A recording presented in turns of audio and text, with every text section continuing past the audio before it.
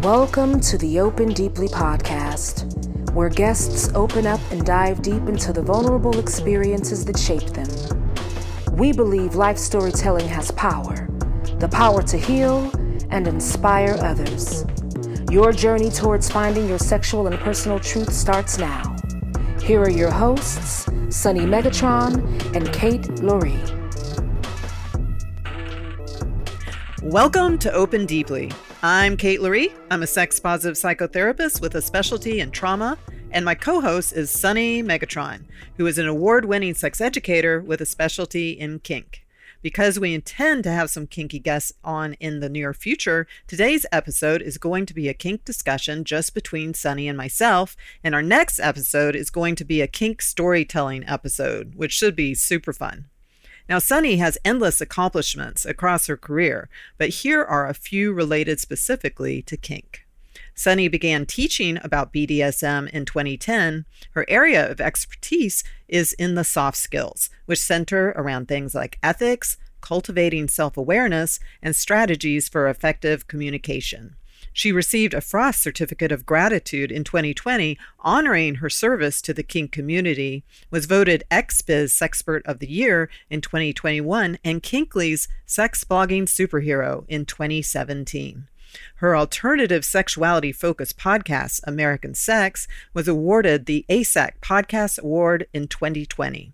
Sunny also creates curriculum about BDSM for sexuality professionals.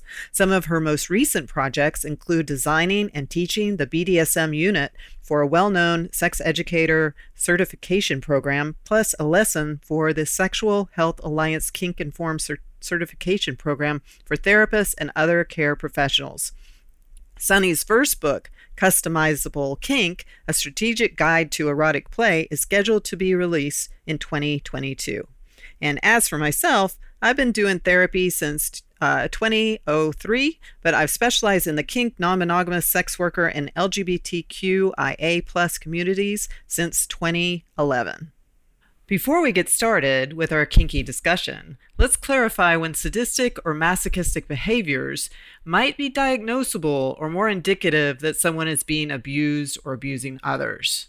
According to the Diagnostic Statistical Manual, sexual sadism and sexual masochism are sexual interests, preferences, fantasies, urges, and behaviors outside the norm. But they are only diagnosable if the fantasies and sexual urges are causing clinically significant distress or impairment in social, occupational, or other important areas of functioning, or in the case of sadism, if the individual has acted out these sexual urges upon someone without getting their consent. My peer and friend psychotherapist Ryan Witherspoon identifies one litmus test to differentiate between BDSM and abuse. Can you still function as a citizen in everyday life while leading a BDSM lifestyle? When someone loses their financial independence, their ability to communicate with outsiders, or if their BDSM play harms their body as to make them sick or unable to leave the house. These are all cases of abuse.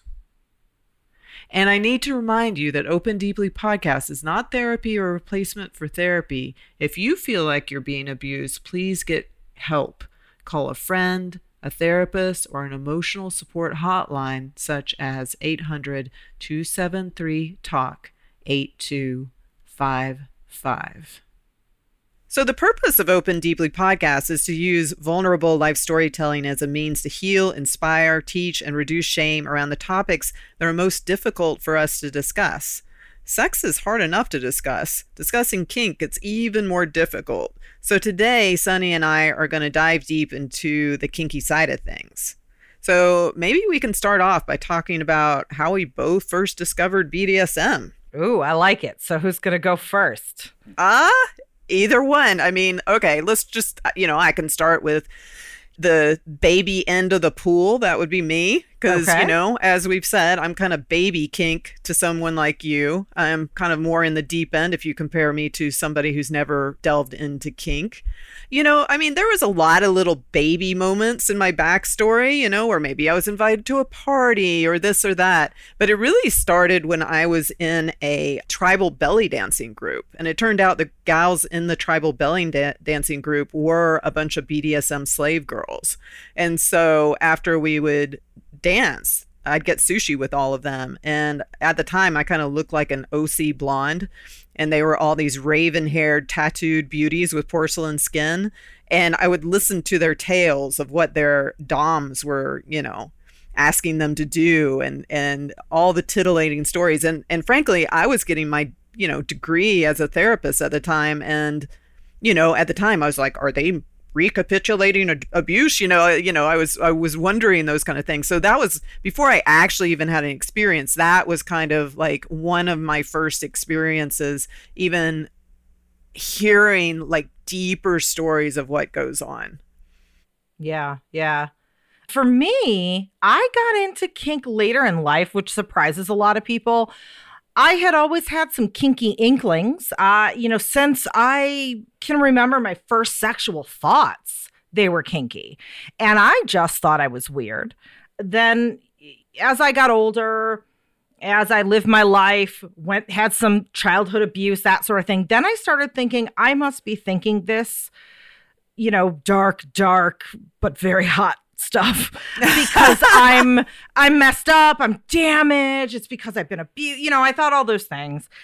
Grew up, lived my life, had some vanilla relationships, always had that desire to be kinky, had no idea there was a kink community out there, nothing. And then in my early 30s, when I found myself single for the first time in my adult life, I was like, I'm going to see what's out there. I'm going to see if people are really doing this. Maybe there's something to it. I had come to terms with the fact that I'm not like this because I'm damaged. I'm actually like this because some of my earliest sexual memories were like this. This is just the way I am. And, I hopped on the internet. I met some folks, luckily I met some good folks. And that's how I discovered kink. How old were you? About 30, early 30s, like 32, 3, something in that neighborhood. Yeah. See, yeah. And when I was taking that tribal belly dancing class, I was around the same age. So you kind of figured it out faster than I did, and I will have to say, when I was around 20, that's when I discovered the Anne Roquelaure beauty series books. Oh, yes. I read that when I was 24 and I was like, oh my God. But I just thought I was sick in the head why I thought that, because like everybody had those books. I couldn't be the only one. But what's so funny is I didn't judge myself. So I read like a couple of those books, and from that point on, really to date, a lot of my sexual fantasies were very much inspired. Like in my head, even though in real life I'm switchy, in my head, my sexual fantasies tend to be more in that submissive position and include a lot of men. Where I'm kind of like the princess, but I didn't judge myself. And so it's funny that in my 30s, when I was, first exposed to those tribal, slave girls, that I wondered if they were recapitulating abuse, which I quickly got over, by the way. Mm-hmm. I worked it out and realized it's way more complicated than that. And I laugh when I think back on that. But yeah, I had been, having kinky fantasies for a good 10 years before I ever did any kind of tribal belly dancing. Yeah. Yeah. It's amazing. Just, when I discovered that there were people out there that were kinky, I was like, and of course, then all the stereotypes that I had, and I had the same stereotypes as you, I'm sure, like, what's wrong with these people? They're abusing each other. They must be, have abusive pasts, and they must be messed up. Are they on drugs? I thought all those things.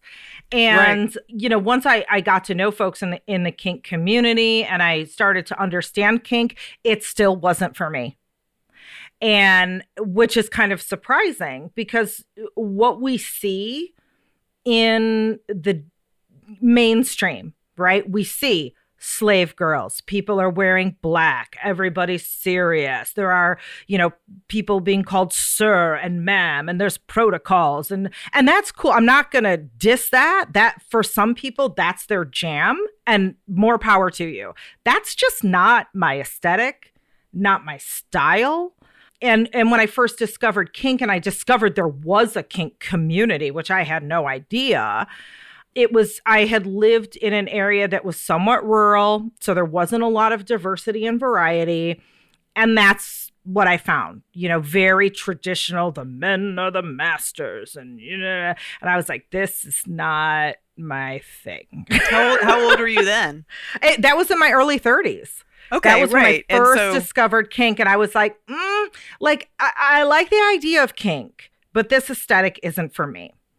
And I didn't know I had other choices at that point. What's so funny is I was in LA and kind of had the same experience. I was being exposed, the LA kind of kink scene, and I was lucky enough to start out with some of the people that were kind of like, like this one couple that I was hanging out with were kind of like the king and queen of kink at the time in Los Angeles. So I was being, brought to some of the coolest parties and all that. But still, it was a little kind of, I don't know, how should I say? There was something about it that just kind of felt, I don't know, like you're supposed to do it you're supposed to do it a certain way. Mm-hmm. And it wasn't, I talked about this briefly in my bio episode, but it wasn't until I had a lover that he looked very wholesome. Like I said in my first episode, when I was a child, he was on the front of my Teen Beat magazines, he was like, and he was dominant. And it was just very organic, and you would never guess. He didn't look like kind of a Bar Sinister kind of person, which is a club in LA that has a lot of goth people. He didn't look like that stereotype. He just looked very wholesome, really, but it was organic to him. And it was kind of like having him as a lover. It just flipped a switch where I'm like, oh, I can enjoy being submissive. And then later on, I had a lover where I organically found out that, being dominant is just so creative and fun. Right. But that was more like in my 35 to 40, probably. Right. Yeah. Yeah. I don't know, my experience, I guess, is a little different. There are some people that are like, okay, the way you do kink is kind of weird. Like my tagline, the thing that I've been saying forever is kink is customizable. All of those rules, like when we first encountered the kink community, and it was like very performative, and there's a certain way you have to do things and a certain way you have to dress and that's one aesthetic. That's kind of like saying, if you're going to go pick out your clothes and like kind of the vibe you're going to give off, the only choice you have is to be goth. Right. And that's ridiculous. People are all different styles, all different moods, all different expressions.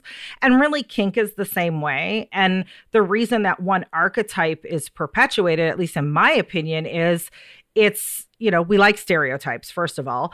And it is sexy and mysterious, right? Oh, it's so serious and cruel and punishing and blah. But for me, my kink is not sexual, very rarely. I do not get sexual gratification from kink. I get mental gratification from kink, which to me is just as satisfying as sexual gratification. Like, it's different, but it's just as good, maybe even better. You've spoken on that when you talk, you've told me that you mostly talk about the power dynamic way more than the sexual dynamic. Yeah. And it's the power dynamic. It's what's happening to the body. Kink really is, if I were to break it down, it's a bunch of different things. It's improv. It's fun. It's play, which people go, okay, yeah, it's play, whatever. We call like adult play. But really, there is a whole neuroscience devoted to studying why play is a profound a process for all humans at all ages. Like, it does very specific things that we need as humans. Now you're talking about the difference between or the sameness of, playing with toys as a child versus playing with toys within the BDSM realm. Very Absolutely. Different types of toys. But it's the same. Like kink educator Midori, whom I love, her definition of kink And when I heard this, I was like, yes, it's childlike play with adult sexual privilege and really cool toys. And that's what it is. You're tapping into that headspace that you had when you were, in third grade on the playground. And all of your inhibitions are gone. And you're like, okay, so I'm going to be a superhero. And then you're going to be, and then maybe, you're like, oh, but I don't want to be the villain. I actually want to be the person who's kidnapped. And then you save me. Okay, then we'll do that. All right. And you're just like totally in it. That's what kink is. It's tapping into that creative, playful headspace. But we're adults, and some of us choose to mix it with sex and eroticism. That's really the only difference. There's, a lot of comparisons to people who play tabletop role-playing games, Dungeons and Dragons, which I do, people who are Renaissance fair people, or like, war reenactment people who do LARPing, which is live action role play. There's a running joke that kink is fuck LARPing. That's what it is. And when you tell people that, they're like, oh, I thought I had to wear, latex and blah, blah, blah. No, it's all in your head. You do not need implements, items, whatever, to do kink. And kink doesn't have to be serious. I dress as a clown when I kink. I am ridiculous when I kink. There is just as much laughter as screams in my kink. And a lot of people are like, whoa, that's not what I thought kink was at all. Right. They don't know about clown kink. I mean, clown kink is a big thing. Like, I've been to a lot of clown kink parties. Yep. Yeah. And it's like, again, the two things that I say over and over: one, kink is customizable. And two, there are much less rules in kink than people assume there are. And when I say people, I mean people who are within kink communities, who are very entrenched in that lifestyle. And you don't have to be involved in a community to be kinky. Just a lot of people are, but not everyone. The only rule in kink that applies across the board to everyone without a doubt is consent. And how you go about establishing that consent, that is also customizable. I mean, at least out in Los Angeles, so many people that are kinksters were in drama club in high school. Mm-hmm. Mm-hmm. It's people that are, at least a lot of the people I know, are incredibly creative. You know, like my dear friend Hudzy Hahn, she, she's a singer. She's all the different types of creative. And so, of course, being a dom as long as she was she was just a pea in a pod. Exactly. She was so happy in it because being a dom allowed so much creativity for her. Yeah. So you're talking about both it's interesting to talk about both the physical and the psychological lens, and I can really relate to what you're talking about the psychological lens. Like for me, again, as being, more on the switchy side, if I'm in the dom role, the reason I like it is because it's so psychological. And before I became a therapist, I was an events coordinator at 2 different jobs. And so I have this is an old reference, but I have a very strong inner Julie Cruz director, and so like to be a dominant, to be in that role is just so much fun because you can orchestrate an experience for someone else and be super creative. And I just love that. Right.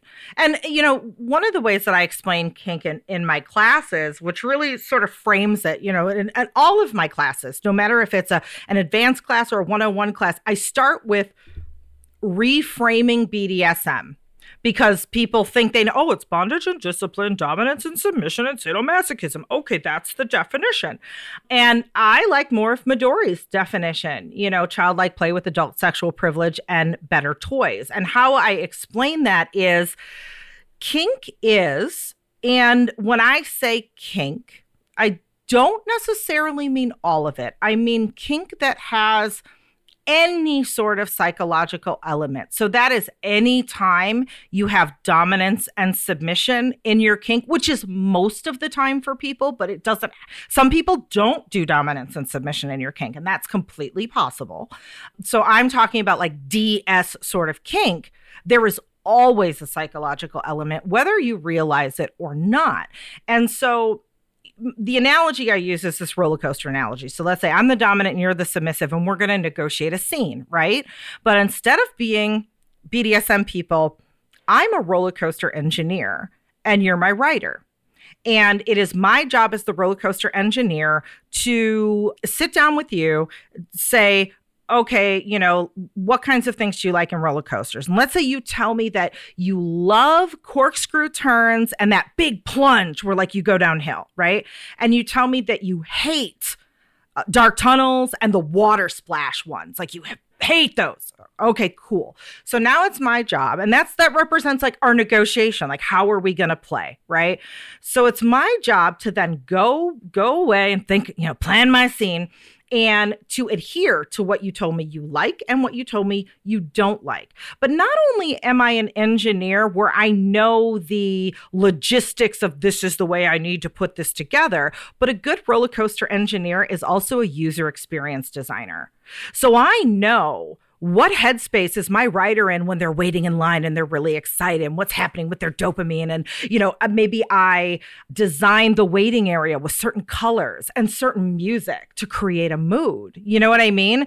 And I am arranging the specs that you told me and avoiding the ones that you don't like. I'm arranging them in a certain way that sort of plays out like a symphony and in a way that still feels like a surprise to you.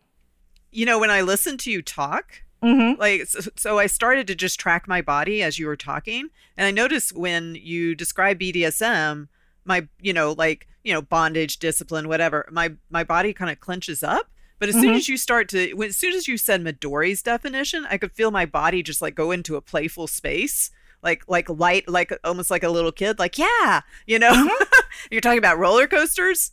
And my body's like, yeah, that sounds great. Yeah, it was the same way. I was like, this is not what I thought it was. And I was like, oh, I'm going to customize my own kink. Okay. So anyway, so I'm arranging these things in a way for you that still feels like a surprise. And my job is to make you go on an emotional and physiological, like a mental roller coaster, right? And just like on a real roller coaster, of course, I am using physical stimuli to do that. But ultimately, I am affecting the chemicals in your brain. I'm affecting what's going on with your nervous system. And I happen to be using physical stimuli to do that. It isn't, when you're riding a roller coaster, it isn't about the physical roller coaster. It's about how you feel. So kink is the same way. So I want my goal, if I have a really good scene with some strong psychological components, which a lot of dominant submissive play does, my goal is to get you to a point when you're on that roller coaster where I have completely suspended your reality. And maybe for a second, you're like, wait a minute, I trust Sunny. I know we negotiated and I know she's not going to do something like messed up, but holy shit, I feel like this roller coaster might turn into a runaway car and jump the tracks and I might fly. Like, I don't know what's going on. That's where I want to get you. That's my goal. And then when the roller coaster comes to a close and goes back into the station, I'm going to make sure that I, hold my hand out for you. I help you off of the roller coaster. You're going to feel dizzy. You're going to feel not in your head. That's the aftercare. That's me helping you acclimate back to the real world. And that's really what BDSM is. So when I was talking about like the physical can be floggers, paddles, whatever you're using, can also be sex. But sex is one tool in your toolbox. You don't have to use any tool in your toolbox.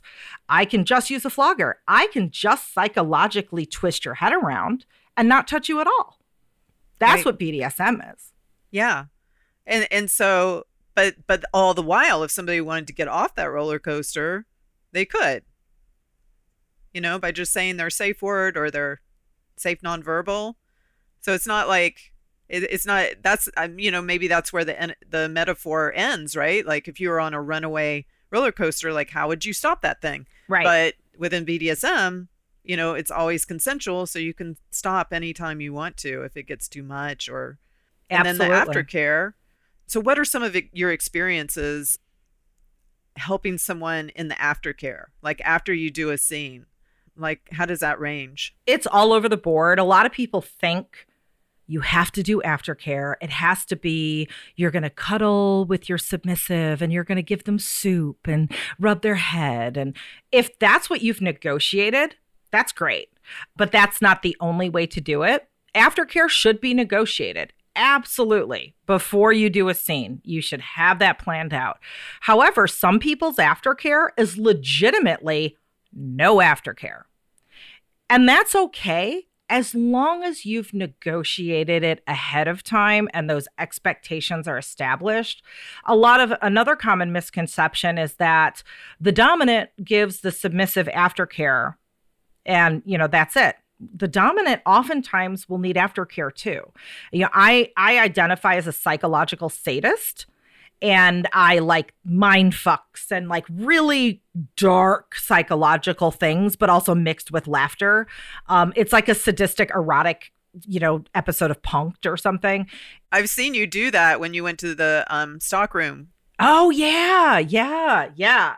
And so, especially dominants who feel like, oh, like I really dished it out for you. A lot of times they might need reassurance. Like, I need to know when I'm done that I really didn't go too far, that you really don't think I'm an asshole, that I really did a good job, maybe that I brought you to where you needed to go. Like, oftentimes dominants in that position will feel really shitty and start to get imposter syndrome and, oh, did I make the right decisions? Did I make the right call? Was that okay? So any partner in the interaction could need aftercare, and that's something that should be negotiated ahead of time. And if your aftercare is no aftercare, then you need to figure out, okay, if one partner needs aftercare and the other one's like, my aftercare is leave me alone, I need to be by myself, then you need to talk about and figure it out. Can that person give themselves aftercare? Can they maybe call a friend? That sort of thing. Yeah, I mean, at this point, I've known you for a while, and I would imagine doing that kind of psychological sadism, a lot of it is that your sub knows you and trusts you, because like when I saw you do that scene at the stockroom, it's like one thing I trust in you, I trust you to be funny. I trust you to bring in the fun, and I know that is always going to be a thing, even when you're in a bad mood. It's just consistent, and I would imagine your subs know that as well. And like when you did that scene at the stockroom, you were doing something that was like fucked up. Like, I don't remember what it was, but yeah, I'm sure it was yeah. For lack of better words, really fucked up. But the thing is, you so consistently are a safe person that I could see people allowing a situation that is stress inducing, but really trusting that they're going to be okay on the other side. Yeah, and they will be, because it's you. A lot of people, I'm imagining listeners hearing that, like, I just don't get it. And for listeners going, I just don't get that, explain to me why you watch Dr. Pimple Popper, why you watch Fear Factor, why you go to escape rooms, why you do those intense practical jokes like on Ashton Kutcher, Punk'd. He makes people think they're losing their house and like really horrible things. And then when the jig is up and he's like, and he pops out of the bush, you're on Punk'd. Everyone, oh my God, I thought I lost my house and I was bankrupt. That was a good one. That was so funny. That's even exactly though they were what it was. Crying a minute before. Watching you do that demo at the stockroom was like watching someone go through a haunted house. Like, yes, they're feeling tense, but they're having a great time at the same time. But like all of these things that, quote unquote vanilla people do, that, ghost pepper challenge. You see people like they're puking, but I'm going to eat another ghost pepper. There's study on this now. It's been coined as benign masochism, and that humans go after this. There is this fascination that humans have with putting their body in that fight or flight sort of state. And it does all sorts of things to like your nervous system and, your dopamines and your endocannabinoids and like all of these things, oxytocin, all your chemicals are going haywire. And it's having your body go through that, because your body doesn't know the difference. Like, is this real? Am I really dying? It's just reacting. But your brain does. Your brain knows, like, oh, this is just for fun. I'm safe. And so there's this inherent attraction in a huge, scary risk that we know is safe. And what that does to our brains and what that does to our nervous systems. And really, it's the same thing with BDSM. We're just doing it, maybe we're adding sex to it, or we're doing it with a certain aesthetic. But vanilla folks, you do it all the time. When you watch Steel Magnolias and you sobbed and cried at the end and put yourself in this miserable emotional state because she's dying and the kids, and blah, blah, blah. It's the same thing. Yeah, I mean, I'll have to say, it makes me think of when I was about 25 and I did a tandem jump, skydiving, and you free fall. And they don't tell you this, but you can't breathe. At least I couldn't during that free fall. And then when it opened, there's the two little cords on either side and you can spin to the left and to the right. And I was just giggling like I was 3 years old. And then I landed and I was safe. And on the other side of that, not only was there this whole journey and all the neurochemicals that you're talking about, but afterwards, I had higher self-esteem for the rest of my life. Yes. And ever since then, it's like, if I get in a hard spot, I'm like, you jumped out of an airplane, you can get through this too. And I hear a lot of subs saying the same thing. Like when they get through something that's a big ride like that, and they're with a dom that they really trust and all of that a lot of times they feel better about themselves on the other side. Absolutely. And, that's a huge misconception, especially with masochists who enjoy pain, or that's really the simple way of putting it, enjoy pain. But if we take apart enjoy pain, a lot of folks think that means, well, I've heard that masochists have a really high pain tolerance and their body is wired funny where they feel pain is pleasure. It's like they're a sink where the plumber mixed up the hot and the cold water, and it doesn't work that way, right? Are there some masochists that actually enjoy the pain as they're feeling it? Absolutely. But again, kink is customizable, and hence every one of our experiences is different. There are plenty of masochists that while they are being hit or electrified or, whatever's happening to their body, they hate it. They don't have a high pain tolerance. They're like, oh my goodness, this is horrible. But it's what you were saying. They like the after effects, whether it's the chemical after effects, whether it's the, hey, I got through that, I can get through everything after effects. Some people like pushing and challenging their bodies. And to people who say like, that sounds really dangerous and unhealthy. Okay, triathlete. Okay, marathon runner that pukes at the side of the running trail, I mean, it's no different. It's just that is socially acceptable masochism, and BDSM is socially unacceptable masochism, but they're actually the same. We're doing the same thing, just through a different method. One thing that I really like when I have a dom is I like a dom that's conscientious. Like I can tell that he or she is not just being ego-based and just doing things for themselves, but they are really taking the time to attune with me, and they're being careful. And especially if they're doing a scene that like touches on any kind of psychological stuff that's tender with me, they're being sweethearts and really listening to what that means to me. So when they play out the scene, it's an attunement rather than a re-traumatization. Like that kind of care is yes, part of what makes it magic. Yeah. And that's where things got really sticky, I guess, because the way I'm talking about kink, the way we're both talking about kink, we're making the assumption that there are no ulterior motives, that all people have everyone's best interest at heart. They are, good actors. They're not bad actors. They're not abusive, etc.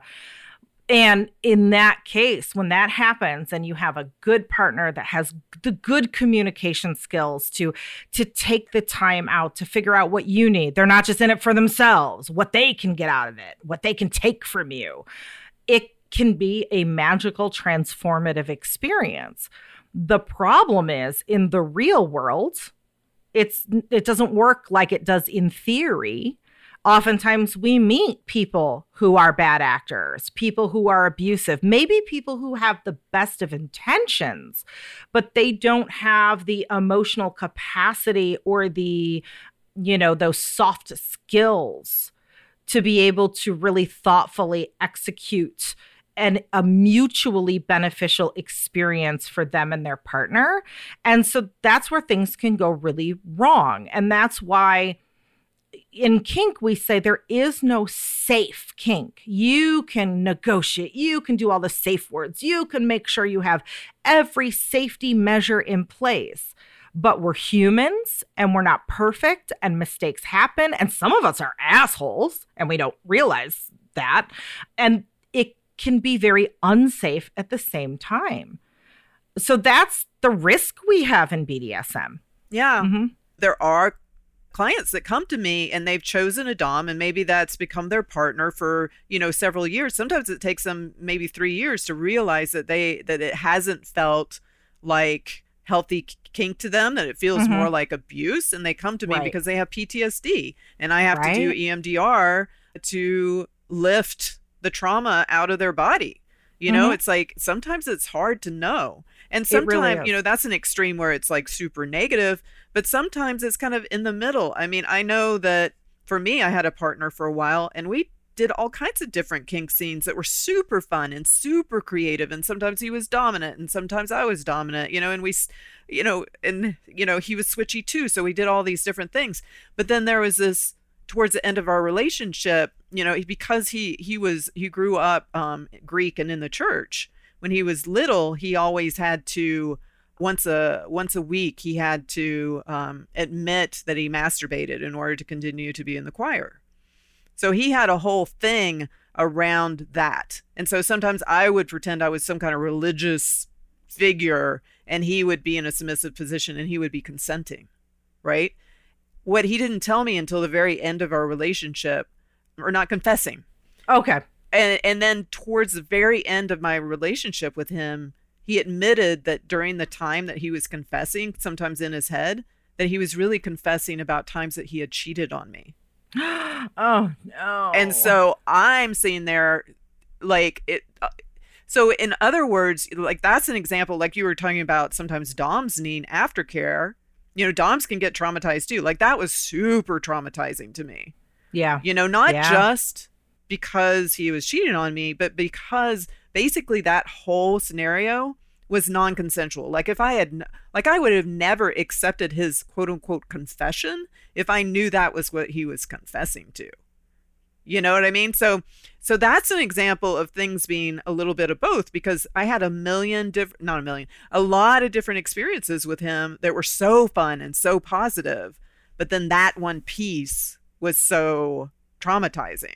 So you can have just one partner where it's mixed, where it's largely amazing.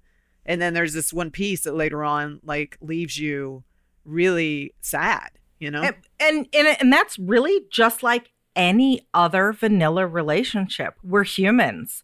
We are, we do things that we shouldn't do. We're not always like the most ethical, the most thoughtful all the time. People have had relationships where you can say the same thing. Most of the time it was great, but there were those couple of times, those couple of instances or things that were like, oh, that's really messed up. And that messed me up. So kink isn't unique, because of that. It's because we're humans playing, whether we're doing it kinky or vanilla, there's no difference. And, one of the things you had said, like how he was doing the religious and having the guilt and even without the cheating part, because that's a whole nother layer. But one of the things that we do in kink, in dominant submission play, really is what we are doing is we are perverting social norms and hierarchies for our pleasure. We are subverting the supposed tos, the expectations, that sort of thing. And we get a lot of enjoyment in it. And it's fascinating talking about a lot of this stuff, and I can get into like, oh, the, neuroscience behind blah, blah, blah, and all this stuff is happening to your body and your nervous system and da, da, da. But the cool thing is for kinksters, You don't have to know this is happening. You don't have to sit and go, now I need to analyze why I feel this way and blah, blah, blah. And some people enjoy that. They're like, oh, I'm such a geek. I want to figure it out. Oh, my psychology. And other people are like, that ruins it. This is escapism for me. This is not serious. If I have to think about why and what it's doing to me, then that makes it serious and that ruins it. So for a lot of this stuff, and when I say a lot of this stuff, I'm not talking about super extreme things. They fall into another category, super triggering things, but sort of your mid-level kink. It's kind of like when you're at your computer and you're doing your thing and a thing pops up and it's like, oh, there's an operating systems update that needs to happen right now. But you know what? It's going to happen in the background. You can go ahead and continue working on whatever you're working on, and that update will just happen. You're getting that systems update when you think you're just playing and having fun and tuning out, and you don't have to know it's happening. Yeah. And I find a lot of times, at least when, as a therapist, sometimes people start psychoanalyzing some kind of aspect of their sexuality or their kink, kind of, how should I put it? Like pathologizing themselves? Kind of pathologizing themselves? Yeah, where it's not necessary. You can tell it's like more of a cultural, it's like when they start to analyze it in an intellectual way, all of a sudden, very quickly, they're shaming themselves. Right. Because really the question behind the why, like if you're asking yourself why, and there, again, I'm going to say there are some cases where you need to ask yourself why in more, very intense, triggering sorts of scenarios. But if you find yourself asking why, and being really disturbed by it, you need to ask yourself why you're asking yourself why. And oftentimes the answer to that will be like, to figure out what's wrong with me, to figure out why I like that. That's not productive. That's not help. There's nothing wrong with you. You're a human. Just like the vanilla people go to escape rooms and watch Dr. Pimple Popper. This is just the way, instead of Dr. Pimple Popper, you're getting, flogged and spanked and humiliated. You know what I mean? It's as simple as that. And it makes you feel good from, it's almost like you're hacking your nervous system. You're physiologically hacking yourself to give yourself a natural high, to manipulate your state of consciousness, to rewire neural pathways. Like what fires together wires together, right? So like if you're used to, responding to someone being angry in a certain way, and you've just, the same way you've created that pattern over and over. When you're in kink or even play, even Dungeons and Dragons, right? You can say, I'm going to be a different person. I'm going to try on a different emotion. I'm going to try a different approach. I often call scenes an emotional test kitchen because you get to be a different person in the safe container of kink. And if you were to do that in the real world, it could backfire and you could have very serious consequences that might mess up your life or your relationship or whatever. But when you're playing, it's just like the little kids on the playground that, I'm going to be the superhero. Okay, you be the villain. No, I don't want to be the villain. I'm going to be this. Okay, cool. Like that's as far as it goes. There's no consequence. Yeah, which makes me, I can't help but think about the fact that a lot of times we eroticize things that we're scared of, whether, and that can be so many different things. And a lot of times those things become, our kinks. And if you were to do a split screen, and in one on the left-hand side, we were to play out a fear, maybe it's a fear of being raped or a fear of being humiliated, something like that. If that happened in real life, what would happen somatically is an increase in cortisol, rapid heart rate, feeling hopeless and helpless, that kind of thing. Like it would be a triple layer cake of bad in terms of the neurobiology and the changes that happen in the body. Whereas if we go to the right side of our split screen and we play out that whole thing with kink with someone that is a good dom or what have you, and we have our safe words and our safe nonverbals, and at the other side of something that is a role play, we have our release, and then they're giving us self-care. Now we're having a completely different somatic response. We're going from feeling some tension and then having release, and maybe, and and then maybe feelings of love or maybe an orgasm or something on the other side. And then that's a corrective experience in comparison to what's on the left side of the split screen. Yeah. And, there's a lot of theories as to why this is a good thing for us. One is if you have read Emily Nagoski's book about burnout, she talks about the stress response cycle. So like nutshell is evolutionarily, and again, these are all theories, but to me, they seem to hold some weight. Evolutionarily, we were out there thousands of years ago hunting and gathering, and our big threat is suddenly a tiger is chasing us. And then, our physiologically, our body goes into high gear trying to save us. And that's that fight or flight mechanism, right? And, if we get eaten, well, we don't have to worry about anything again. But if we get away, that act of running away and running that off completes the stress response cycle and puts our nervous system back at rest. And the theory is now, modern times, we're not being chased by a tiger, but we're being chased by student loans and COVID and politics and our in-laws and all of these things. And we don't get to run that off and complete the stress response cycle. So we're constantly wound up. So a lot of the things that are in the book, they talk about, it can be a creative outlet. Maybe you have a hobby. Maybe you do physical exercise. Maybe you meditate, all sorts of different things. Kink can be another way to complete that stress response cycle. You're artificially, wiring yourself up and putting your body in that state of panic.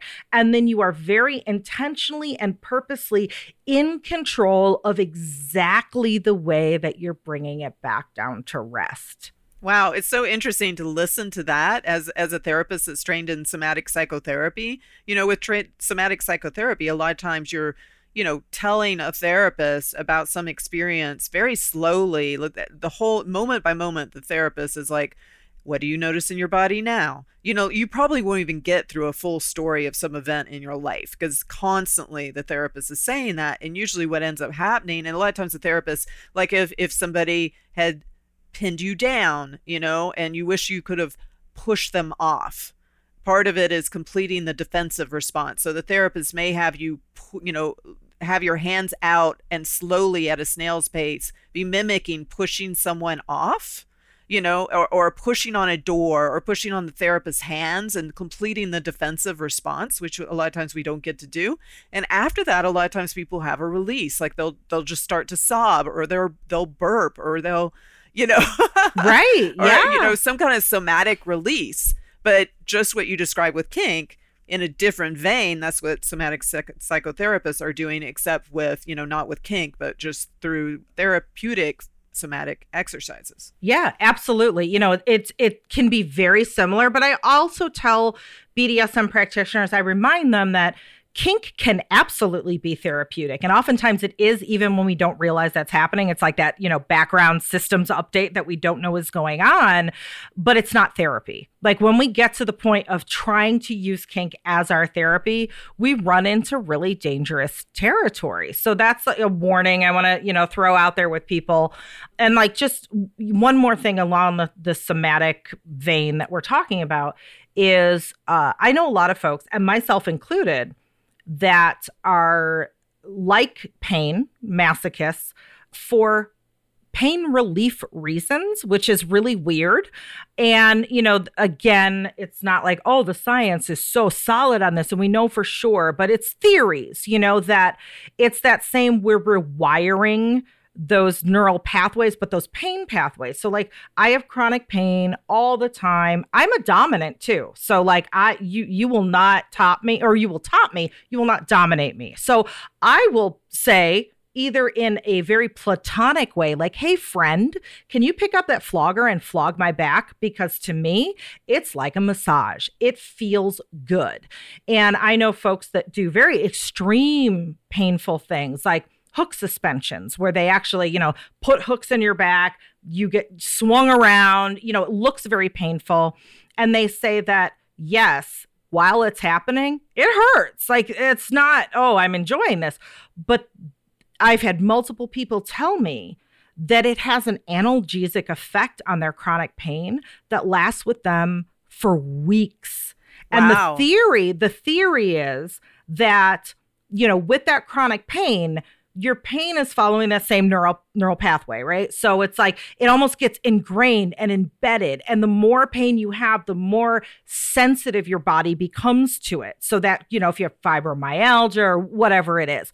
So the theory is that intense sensory shock to the system is almost like a reboot. It forces your body in a very extreme way to forge new neural pathways for that pain. And so that's why they think, again, all theories, and I'm not a neuroscientist, so don't go quoting me in your research paper, listeners. But the theory is that that's why people are saying they have that pain relieving effect that lasts for weeks after doing extreme scenes. Wow. I've never heard that. That's fascinating. Mm-hmm. I mean, I've just always thought about like the, back in the day, indigenous people, Native Americans were known to do hook suspensions as part of their spiritual practice, and I couldn't help but think about the link between subspace within BDSM, which we haven't even talked about yet, and that, and the link of being able through a physiological experience that creates physiological changes in the brain or in the body, that in turn creates new natural altered states. Yeah. Yeah. It's just amazing. Like when you dive down the rabbit hole of everything that can be happening with kink, it's like, wow, we really, in a way, I hate the word hacking our bodies because it's just so obnoxious. But I mean, we kind of are, you know what I mean? Yeah. It's fascinating. Yeah. And the same is true for, we talk a lot about the benefits to the submissive or the bottom, they're receiving the pain. So this happens. But on the flip side, there are lots of things that happen to the dominant, like, we mentioned subspace. So we'll just go there. All these things happen basically chemically in our bodies with our hormones, neurotransmitters, et cetera, that put us in an altered state of consciousness that is compared. And there has been science on this, like the Science of BDSM team out of Northern Illinois University has done a lot of study on this. And they have found that subspace is very akin to other scientific studies that have found like the runner's high and, what we get from meditation or yoga, that altered state of consciousness. And subspace is often described and experienced by most people as almost sort of a euphoric disassociative state. And vanilla people have felt this when your orgasmic stars align and you have that one lover that like knocks your socks off and you weren't expecting it. And it's like, you don't know your name. You're speaking in tongues. You feel like your legs are made of bees. You're like, what the hell just happened? And it's like blissed out. That feeling is very akin to subspace. And on the flip side, similar changes, physiological changes are happening for the top or the dominant, whatever you want to call yourself. They enter a state of flow, which a state of flow is, instead of being disassociative, it's one of hyper focus. We think of athletes who are at the top of their game, who are at peak performance. You might feel that, not only has, time and reality fallen away, like you were just in it, you are concentrating on what you're concentrating on, but almost as if you've become this like finely tuned machine. Maybe your flogger has become an extension of your arm and you're so in tune. I've experienced and that can have benefits too. Yeah. Yeah. It's like, I also try and practice mindfulness. I also meditate. And I would like, and I've also done a lot of art in my life, and I would akin when I'm really in that dom space and I in the best way, it is just like it's being in mindfulness, it's being in the best place within a meditation. It's like people talk about being connected with source. It's like that completely centered place. And, for some people, they might even feel like it's spiritual. Mm-hmm. And like one of the things that, they found that happens. And again, the Science of BDSM team has found this, and more and more studies are starting to come out on BDSM, is that the activity in the frontal lobe of the brain, like your high order executive functioning logical brain, shuts down more, and you go more into like the lizard brain, the limbic system, where that's connected more to emotion. It's connected more to fight or flight. So they say a lot of times with athletes, when they get into that headspace, they say, oh, I have to just be in that headspace and be in like this altered state. And the minute I start to like try to logically think, that's when it all goes to hell. So It's putting us in that state where because normally in our day-to-day lives, we don't like to feel that. We don't like to feel the fight or flight. Sometimes when we're overwhelmed with lots of emotion, we're like, oh, let me logically think about this. Oh, God. And it forces us to be there and be happy about it and not resist it. Yeah. It's interesting. For some reason, I can't help but compare that to so many of my conversations with artists. Like a lot of the artists in the entertainment industry, they are logically and anxiously trying to come up with a script or something like that. But when they don't have time pressure due to some boss or what have you, and they can just be connected to source as an artist, they don't have to work hard intellectually. It's almost like the creative answer drops down into them. Yeah. I've experienced that as an art therapist, Oh, yeah. And I think, when you're in that Dom space and you're really kind of connected to source, just like the next thing that will take someone on their psychological journey just kind of is given to you in a sense. Yeah. Yeah. And, I've heard a lot of people say, whether it's in kink or whether it's in more meditation sort of realms, get out of your head. That's what I mean. Get out of your head, get into your body. And I remember I used to hear that with meditation. I am one of those people, I think I'm in a constant state of like disassociation. I'm not connected to my body at all. I am very logical. And so it's hard for me to get into that space. And I didn't really know what that meant when I first heard people go like, get out of your head, get into your body. I'm like, what does that even mean? But now I get it. It is helping us connect with our bodies. And so many of us aren't connected with our bodies at all. And with kink, especially if you are using the sensory stimuli and the physical things as, a tool to reach those physiological things, you are engaging the body. You are forcing that person to be present in their body. And that can be huge for so many people. And I would imagine, I know that there's a lot of people that struggle with anxiety, both doms and subs, that once they're doing a kink scene, all of that melts away. Yeah, absolutely. Yeah, absolutely. And that's that can be transformative because, like, let's say, I'll give you my example, being dominant. I was very afraid. I resisted being dominant for the longest time because I had anxiety. I had imposter syndrome. I didn't think I could do it. I don't have enough authority. What if something goes wrong? What if I don't know what to do? Once I was able to access that state, it was like, oh, this is amazing. And I was able to because I got a taste of that, I was able to take a little piece of that and put it in my pocket and bring it with me when I went back out into the default world. Yeah. And I was able to take that confidence. And it's like that. I feel a lot of that happens when we're doing kink. And again, like, we don't have to know the why. This is a background systems download that's just happening and we don't know it, but it's happening. That's amazing. That's amazing. I'm starting to feel like our second episode on this, we talked about telling stories, but I have the feeling there's so much more to discuss. So I'm guessing the second episode will be stories, but also more discussion because there's so many things we haven't even gotten to today. Yeah, let's do it. Let's keep going because we're in the flow. See, right now we're like top space. Yeah, totally.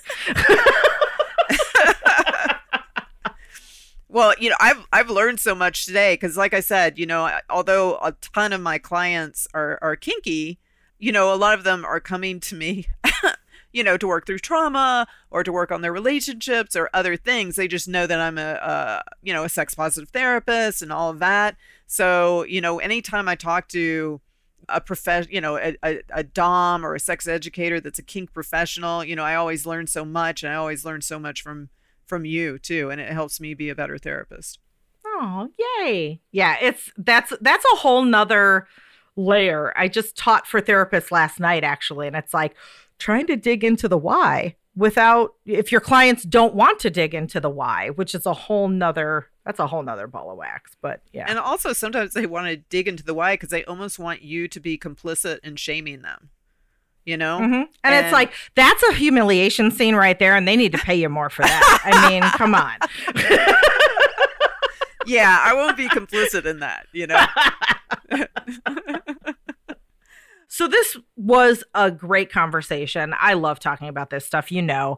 So listeners, as you heard, we're going to talk even more about this stuff in the next episode, and we don't want you to miss it. So if you haven't already, please go to whatever podcast player you're listening to right now and hit that subscribe button so you'll be notified when we once again open deeply. Thank you for listening.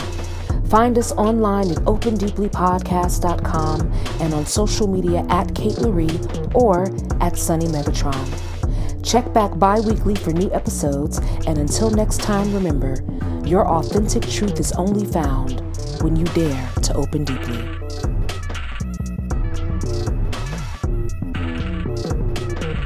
Intro and outro voice by the Queen Goddess, Frenchie Davis. Intro and outro music by the Baltimore Bull, Rob Burrell.